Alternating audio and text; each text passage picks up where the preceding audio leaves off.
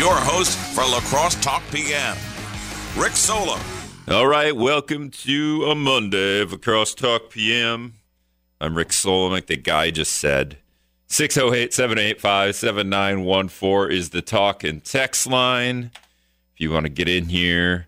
If you have questions, I'm going to have Crosse Schools Superintendent Dr. Aaron Engel on, talking about schools reopening. We're 2 days away from classes beginning to reopen. So if you have any questions, concerns, comments, just shoot me a text right now, 608-785-7914, or during the interview, and we'll see if I can read and talk and interview all at the same time, which is probably pretty... don't hold your breath there. The Milwaukee Bucks play tonight against the New Jersey Nets, or Brooklyn Nets, I should say. James Harden traded to the Nets. It's going to be on WKTY right after the show. Pre-game starts, 6 p.m., 6:30 tip-off. If you want to listen. It's going to be a TNT game as well, so it's always fun to hear the TNT crew after the game talk about that. The game that was on TNT, so that'll be fun. Game's going on all day today. The Packers won. Packers beat the Rams. Wasn't very unexpected there, and now they've get the Tampa Bay Bucks. I don't know if that's good news or bad news. I think the Bucks throttled the Packers during the season, so we'll see if that continues. Tom Brady, Aaron Rodgers.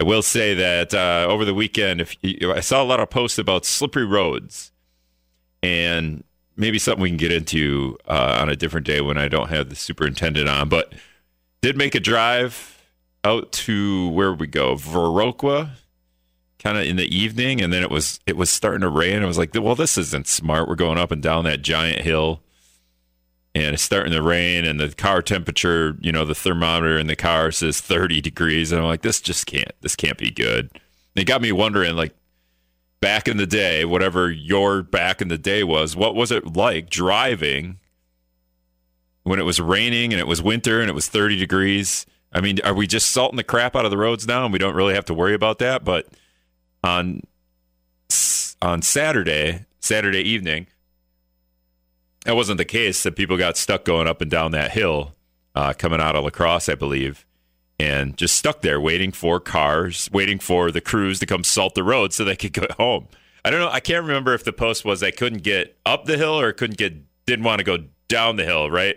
Because if the road's glare ice, you don't really want to go down that curvy hill. And if the road's glare ice, then you just can't get up the hill. I know I parked my car. I got a driveway that goes up pretty high. Had to park my car at the bottom of that driveway. And then the next day it all kind of melted. Had to shovel a little bit, but it melted for the most part if you did your work. But it got me wondering. And then of course, so we bypassed the slippery roads, got through that, got into town, stopped at a bar to get some takeout, and that was right at the end of the Packer game. I don't know why we decided to go for a drive during the Packer game, but that's fine. There's too many commercials to watch them games anyway. But so walk into the bar to get takeout, and the first thing I saw was a mask hanging on the coat hangers, like the coat little hooks when you walk in. And I was like, well, this isn't a good sign. And then get into the bar, and it's packed. It's people shoulder to shoulder watching the Packer game, having a great time, just completely packed in there. And, of course, nobody, right, like you don't have a mask when you're sitting at the bar, but this is kind of this is where we at with this virus. We don't care. So I just thought it was really weird. We're trying to be safe. We're trying to go, we get mad about, some stores being open, but you got to wear a mask in some stores. But then you go into these tiny bars, and this bar wasn't even that tiny. It's a pretty big bar, but I mean, there was tons of people in there. Nobody's wearing a mask. Everyone's eating, yelling, screaming, cheering for the Packers. And I stood as far away from all of that, waiting to get my takeout. I didn't want to stand in the entryway because I feel like that's just a small enclosed space. And I didn't want to stand outside because it was raining. So I was kind of at a crossroads there. So huddled in the corner, waited to get takeout, hood up, mask on, cringing at the amount of COVID that I imagined was going on in that bar at the time. So it might be something we could talk about on a different day. Maybe I should get my dad on and ask him about the 1970s. What were roads like? Because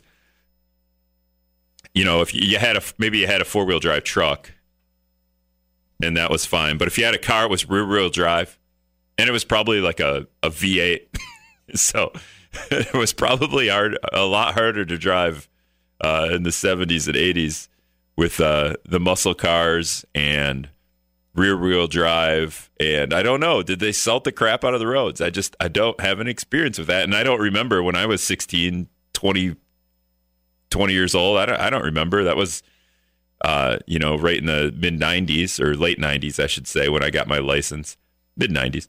And I just don't remember what I remember at one point asking a friend, I'm like, hey, it's pretty slippery out here.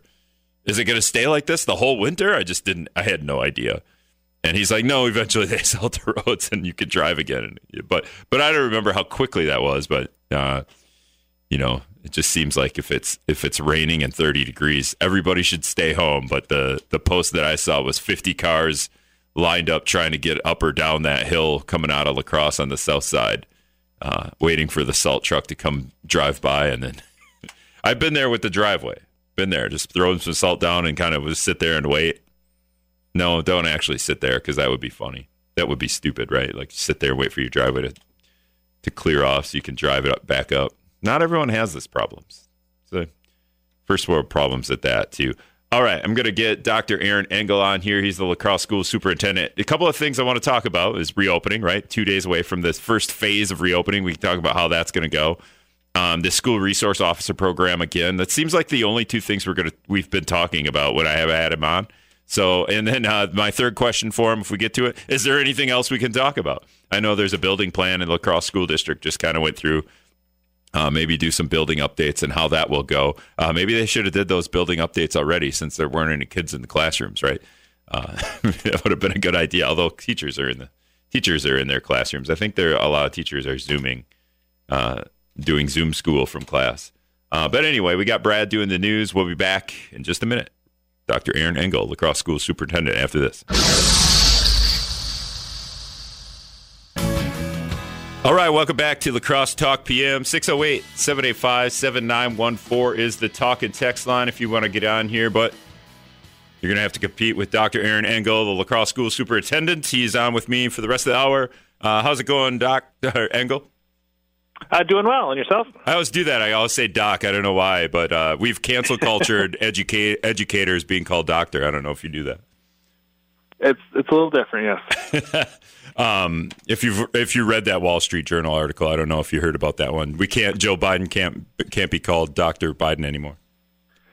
Yeah, I think there's two different degrees in education for many doctorates. There's the educational doctorate and the doctorate of philosophy, and I think about that one like there's doctors of pharmacy, doctors of nurse practitioner, lots of different ways to get your doctorate. Right. So. Don't get your doctorate in communications. I'll tell you that right now. Don't get a journalism doctorate. Nobody should do that. All right, so we've got, again, I made this joke earlier in the show. The only things I ever talked to you about since you've taken over the job essentially are COVID and the school resource officer program, and maybe that's how it should be.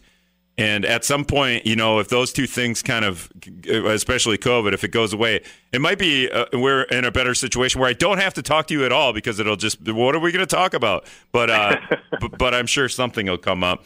What do you see? Obviously, the schools reopening is probably the first thing, the most important thing at this point. You're going to do that starting Wednesday, I believe, and it's just going to be a phased reopening, right? We're just going to bring certain classes back at a time?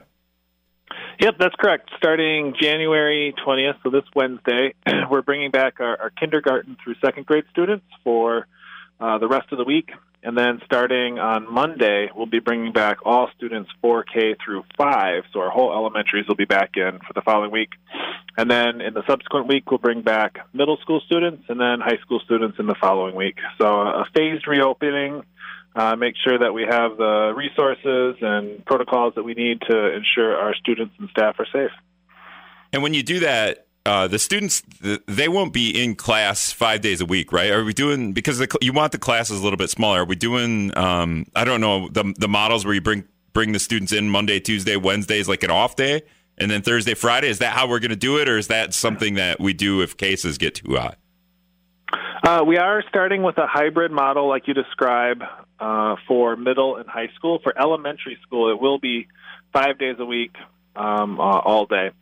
So for our elementary classroom sizes, they're naturally just a little bit smaller, and so we're able to keep that 6 feet of distance between kids with the full class coming back.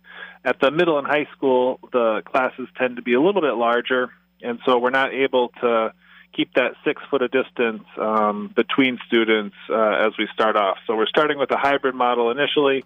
There is some evidence out there that maybe 3 feet is good enough for students, but we're going to start with 6 feet and make sure we have that figured out first before we start looking at bringing all students back at the same time.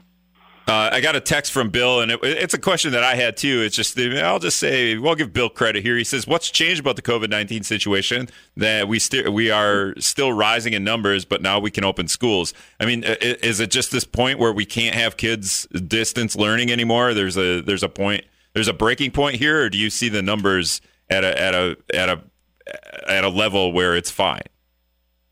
The big difference is what we've learned over the last 10 months. So when COVID first came onto the scene in March of last year, our thoughts were that it was a lot like influenza, and so we took lots of the precautions that we would take for influenza. As scientists have learned more and they've tracked how it spread, and we've just learned a lot. And so the new guidance, or the guidance that we've been using since July, is from the Harvard Global Health Institute. And they updated their guidance just before winter break in light of all that we have learned about COVID over the last 10 months. And so their guidance indicates that if we have good infection control measures that we strictly follow, 6 feet of distance, wearing masks, washing our hands, good ventilation, we should be able to safely reopen schools with zero or near zero transmission of COVID at school. That was one of the things you mentioned, ventilation there. Were any of the schools updated their ventilation systems? I feel like in that interim where we didn't have anyone in classes, maybe the federal government could have dished out some funding to help schools update that ventilation system. I mean, it would just help in the long run. I mean, kids, at any other school year, kids are coming to school with maybe the flu or something anyway.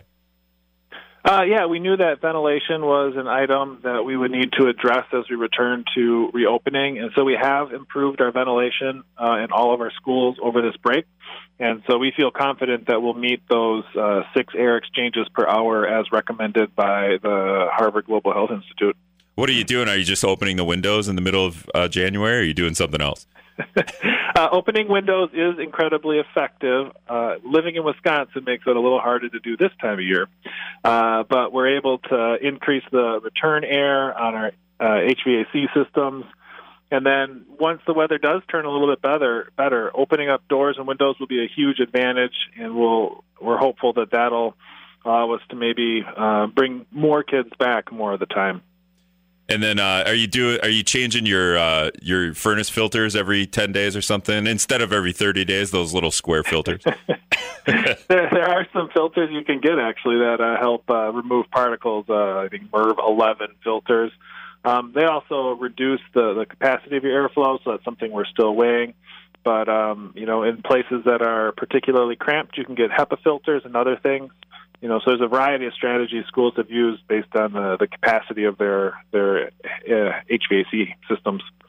La Crosse Schools Superintendent Dr. Aaron Engel is joining us. If you have questions, text me, 608-785-7914. So the cases today, La Crosse had 53, averaging 43 a day. A week ago, that was 67. So we've seen quite a drop, even in the last week. As we get are you paying attention to the case count quite a bit, or is the what Harvard has told you? It's just a matter of being safe at this point. We still pay attention to the case count. We have a commitment to ensuring community health as well as the health in our school buildings. But based on what we've learned, even with higher rates of COVID, we should be able to safely reopen our schools. How do parents? I'm sure you've gotten. How do parents address this situation with you? I mean, you've probably gotten comments from every end of the spectrum on it. Yeah, there's lots of parents who are super excited about us reopening and can't wait to get their kids back in schools. There's also some parents that are super nervous and have some legitimate health concerns or have, multi-generational families and are worried about the grandparents that live with them. One of the things I think that has limited some of those complaints in our school district is that we started the Cooley Region Virtual Academy, an all-online school. And so when we made the announcement to come back to in-person schooling, we had a little bit of enrollment and disenrollment from the Cooley Region Virtual Academy. So we had, about 70 students want to go into the academy and about 70 want to go out. So it was about a wash. But we've been accommodating to parents who, have their concerns, and we've tried to alleviate them as best we can. Are parents still able to? I think I read that somewhere that it's closed for the semester or full. Are parents still? If anyone doesn't want their child to go into the classroom, is there options for them? We do have waiting lists in some cases based on class sizes. We had an enrollment period where we, asked parents to make a decision. Unfortunately, it closed kind of just prior to us making this decision to come back in person. So we've been as accommodating as possible, but in a couple of cases, we do need to have some waiting lists. Okay. So some parents might. What would you suggest parents do if they don't want their kid going to the classroom, but they can't get into the virtual academy? What have you told those parents? So far, we've been able to accommodate every parent for an in-person classroom. Unfortunately, in some cases, the home boundary school that they would have gone to typically has been full. We can't put extra kids in classrooms in this case because we need to maintain that social distancing. But we have been able to find a place in another school building. So we've been able to accommodate most every parent in that regard. All right. And then on the flip side, people always worried about parents and their living situation, but there's teachers in this aspect too. And have you had some teachers that don't want to teach in classrooms, and is there an avenue for them? Do they just go and teach virtually then, or how do you accommodate those? So early on with the Cooley Region Virtual Academy, we needed teachers to teach online for the whole year. And, we sought out volunteers, and some of those volunteers are teachers who had some health concerns. And so we've been able to accommodate a lot of our teachers that way. There are some teachers who are in positions that, there just wasn't an option, to teach online. And so we've been working closely with any employee, who's got a concern and trying to find a way to accommodate that however we can. Has there been quite a few teachers that are concerned, or is most everybody excited to have the students back in class? There's been a handful of people with concerns. There's people with some really serious medical issues, and we've been trying to closely work with them. There's others that are just nervous and, want to make sure that everything is as safe as possible. But I would say the general sentiment is where people are excited to come back and work with kids, and we just want to make sure that we have the safety protocols in place to ensure everyone's safe. That's La Crosse Schools Superintendent Dr. Aaron Engel. He's going to join us for the next half of the show. If you have questions, 608-785-7914. I see a couple of people texting me. I'll read those in a minute. We got to stop for a couple minutes here. Brad doing the news, but up before that, Scott's comment. We'll be back after this on Wisdom. All right, welcome back to La Crosse Talk PM. 608-785-7914 is the talk and text line. If you want to get in here, shoot me a text, 608-785-7914. Dr. Aaron Engel, the La Crosse Schools Superintendent, back with us. We're talking about reopening schools, which happens on Wednesday. Biggest question you get from parents, Engel, when we're talking about getting back into the classroom, is there one overlying theme?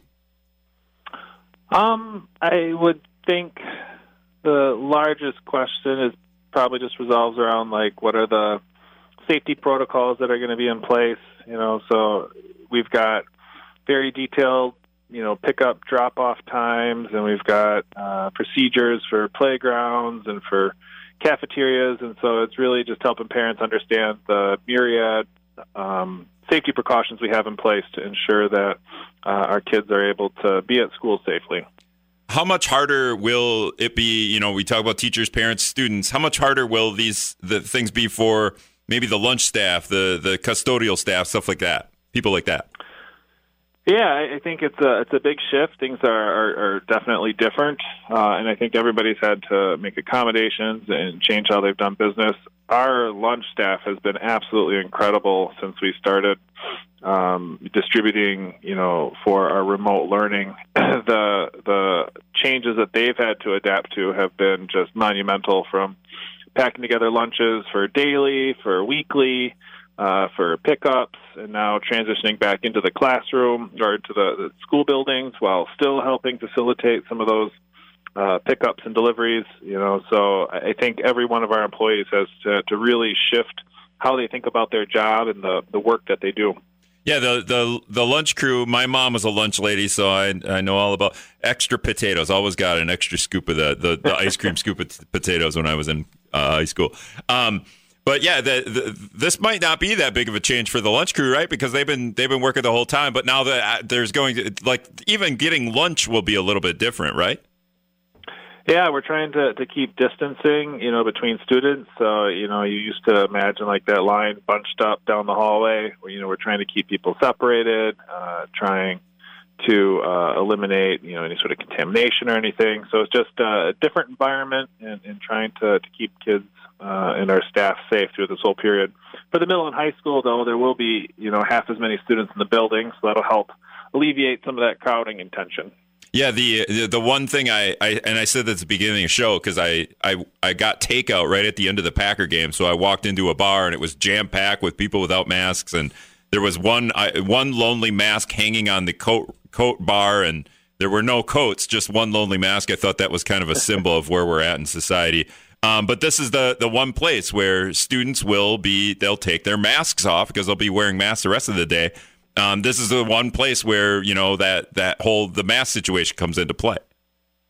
Absolutely. We'll be, ensuring that students keep that 6 feet of distance at the lunch tables and working with them to ensure that they all stay safe. And it'll definitely be an area of a little bit of risk, but you got to take it off to eat. You got to eat to be at school all day. So it's an appropriate risk. And based on the research that, Harvard compiled, as long as you put in those basic precautions, we shouldn't see transmission at school. All right. Dan's calling in. He's got a question. It's called the Construction Academy. A little bit out of my ballpark here, but I think he knows what he's talking about, and you're going to be able to answer him, so I'll just let you two go at it. Dan, go ahead. You're on with Dr. Aaron Engel, La Crosse Schools Superintendent. Good evening. Doctor, I guess my first question, are you familiar with what the Construction Academy is? I am familiar with it. I know a little bit about it, yes.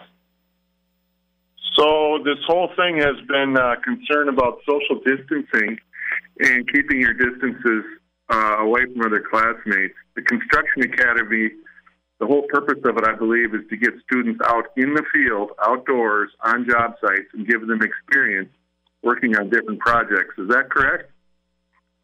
Yep, that is our goal with that program. As far as I know they work closely with Western Technical College to get instruction and practical experience, and then to get out onto job sites to do the job in real life.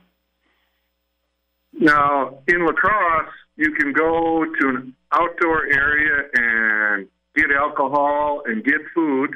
That seems to be okay in the city of La Crosse if you go to some of these outdoor dining and drinking places. Now, the Construction Academy, I believe the students are required to furnish their own transportation to the job site. They're outdoors. There's a small amount of students in the group. I know 3 of them in La Crosse that currently hold part-time jobs, one at Walmart, one at Quick Trip, and one at a hardware store. I guess my question is, why are they being held back? Why can't they go and participate in this class as soon as school's back in session, when the big concern here is social distancing? And if there is a concern with the kids getting sick, why aren't the parents allowed to sign some type of waiver to allow these students to get back in school? I really think a lot of these students are being shortchanged on education in the sense that virtual learning works great for many of these students. That's fine. But virtual learning is a terrible way to learn for many of the students also. And I keep wondering why the La Crosse School District is dragging their feet and not looking at some of these special circumstances. The kids can go practice sports. I mean, basketball's back on, right? They're practicing, are they not? Yeah, I definitely agree with you. There are some classes for which online learning simply is not, definitely a subpar experience. And certainly the Construction Academy is one of those where you need that hands-on, physical experience in order to really understand the craft and understand the material. And I know that we have developed protocols and practices in collaboration with WTC. And as we return to in-person learning and kind of go through our procedures for what's safe and what isn't, I am certain that we'll be reevaluating the Construction Academy as well. You're right. We're able to practice and feel like we can do that safely. There's certainly room to consider that for our Construction Academy and some of those other hands-on classes as well. So are the sports teams having organized practices right now? Yep, they are. They're practicing. And I guess what's the holdup with getting these kids back in school before the middle of February?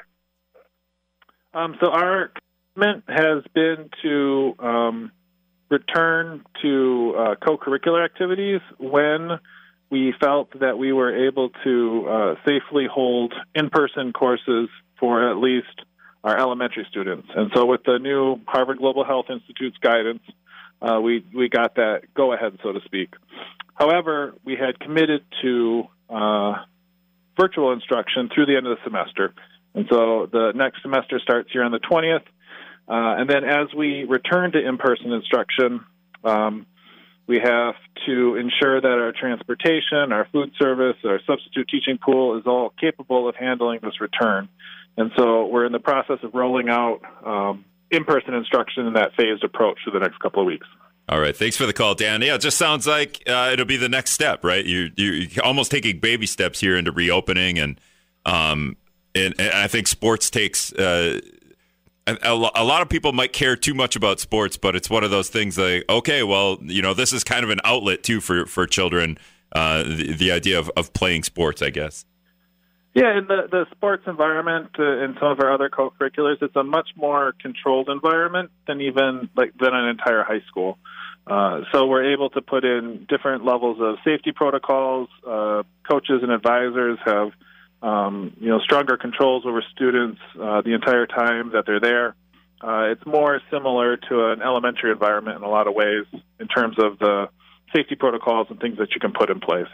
All right, we're speaking with La Crosse School Superintendent Dr. Aaron Engel. Spent most of the time here talking about schools reopening, which happens in a phase. So in 3 weeks, we'll have everyone back in school, right? About 3 weeks? That's correct. Okay. Yep. High school students, and we're going to start with the littles and move to the bigs, essentially. And sports are back. Is the big difference there, right? They're wearing masks while playing sports, right? Or am I wrong there? I guess I didn't watch our video feed the other day to see if everyone had a mask on. Yep, that's correct. Wearing masks during practices and during competitions the entire time that they're there on site. And then, so moving away from the COVID situation, and people can still text me 608-785-7914 if they have a question. But the other big thing that we always talk about is the school resource officer program. The La Crosse School Board made their decision. Was it just a couple of weeks ago? I believe 2 weeks ago. And yep. and that decision is. They make their decision, and then you have to take what they said and all the research and that you've been provided and have been doing, and then you make the final decision, right? The school board voted to accept the report, which was a green light to me to follow through on the recommendations of that report. So we're working with the La Crosse Police Department. We're working with our staff to develop the strategies and solutions that were identified from that report. And the school resource officer program, I believe there's 5 school resource officers, and then there's a DARE officer. I think so. Maybe there's 6. Do you know? I never see what happens. What happens to the DARE officer?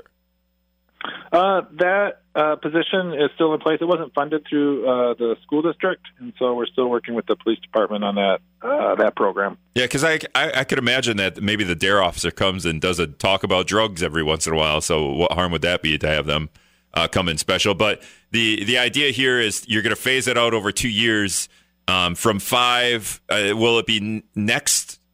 No, this summer. So next school year it'll be 3 officers, and then the next school year it'll be 2.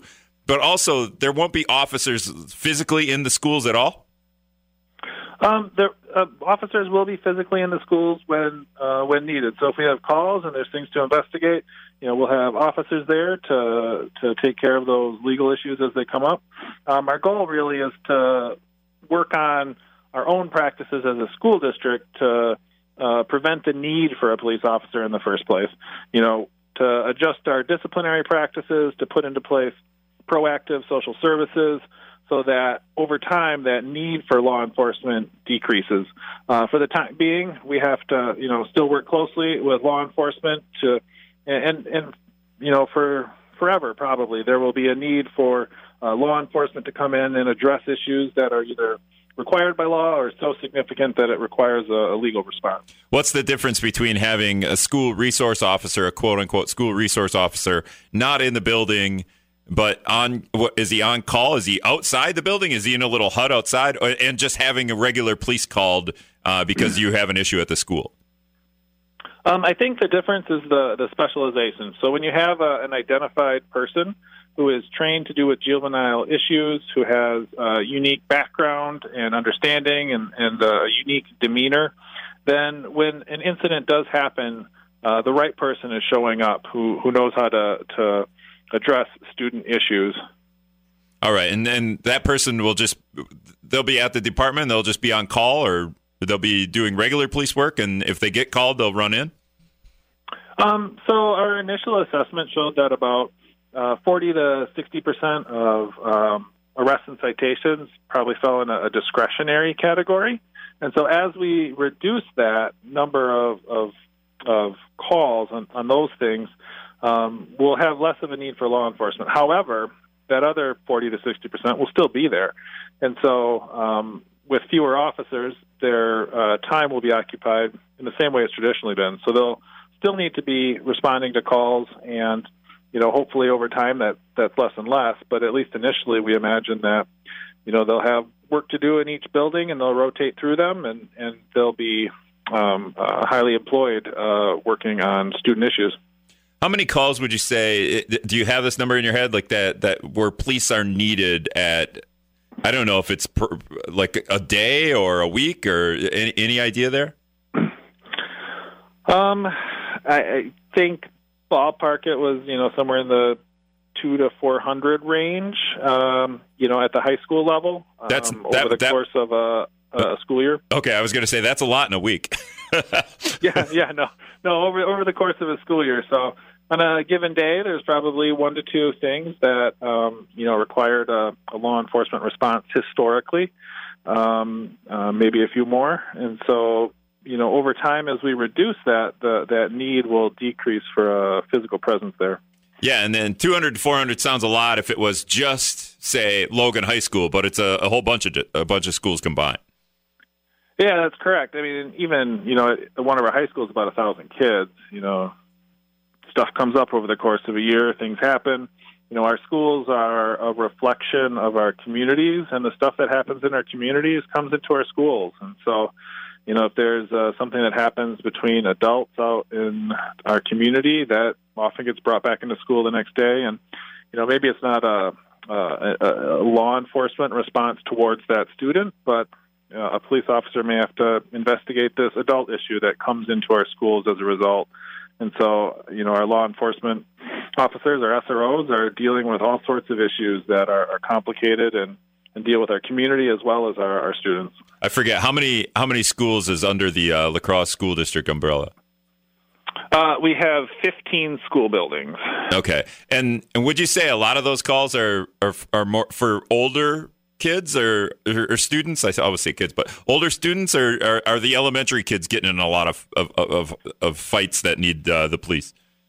Rarely are elementary students. Those aren't called for very much. But, on occasion there's issues that show up there as well. There's some tragic things that happen in our community that require mandatory reporting, and a law enforcement agent might have to show up at an elementary, but the majority are at the middle and high school level. All right, and then you mentioned this, but we didn't. We got a couple minutes here, but a shift in disciplinary and support practices. Can you explain that a little bit?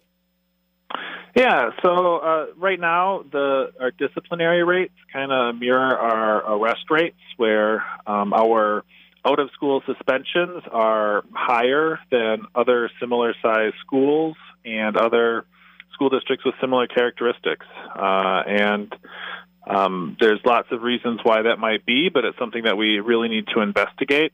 And one of the ways that we can address some of that is through restorative practices. It's something that we already partner with the YWCA for our middle schools, and that helps alleviate some of that punitive discipline. And so we're looking to expand that into our high schools and in other ways, and kind of continue reinventing how we think about discipline and how we help students get what they need to be successful at school. Part of this scaling back of the school resource officer program too is the contract is, I believe, around $250,000. It's gonna drop by $100,000 the next year, and maybe $50,000 the year after that. Hopefully, I guess you'll have to negotiate that with the police. But does that funding? Do you get to retain that funding and use it for like social workers and other counselors to kind of alleviate the police don't have to be the counselor anymore. You can actually bring in other counselors? Yeah, so our plan is to shift those resources to proactive social services. So we know that sometimes the reason students get involved with law enforcement is they have needs at home or needs in our community or needs at school. And so if we're able to provide resources that help those students get what they need in advance, the thought is then that it won't turn to a criminal issue. And so we're looking at hiring social services, social workers, counselors. We're examining a wide range of options to figure out how we can best support students so that the need for law enforcement doesn't even arise. And will there be a whole bunch of hoops to jump through to get funding for that, because you take that funding from police? I'm not sure. Can you just shift that funding to these social services or not? So the funding for our SROs comes out of Fund 80, which is a community services fund. And so there's some stipulations on how we can spend that money. So it isn't as easy as, necessarily just shifting the funding over to something else. We have to make sure that with whatever we shift that funding to, social workers or counselors, that it still meets those criteria for Fund 80. And there's lots of options within that, but there are some restrictions on what we can do. And I mean, we're 7 months away from kind of the scaling back the school. We're bringing kids back into school now. We're 7 months away from shifting those officers from 5 to 3. How far along have you got into figuring out what you're going to do with social workers? We've started those initial conversations, as we imagine some things back in November and December, and we're working through what those options might be now. We want to bring in some, community groups and talk through some ideas with some various entities. And then, we got to look at, potential collaborations with the county human services department and some other things. So, we've started those conversations. We're in the process.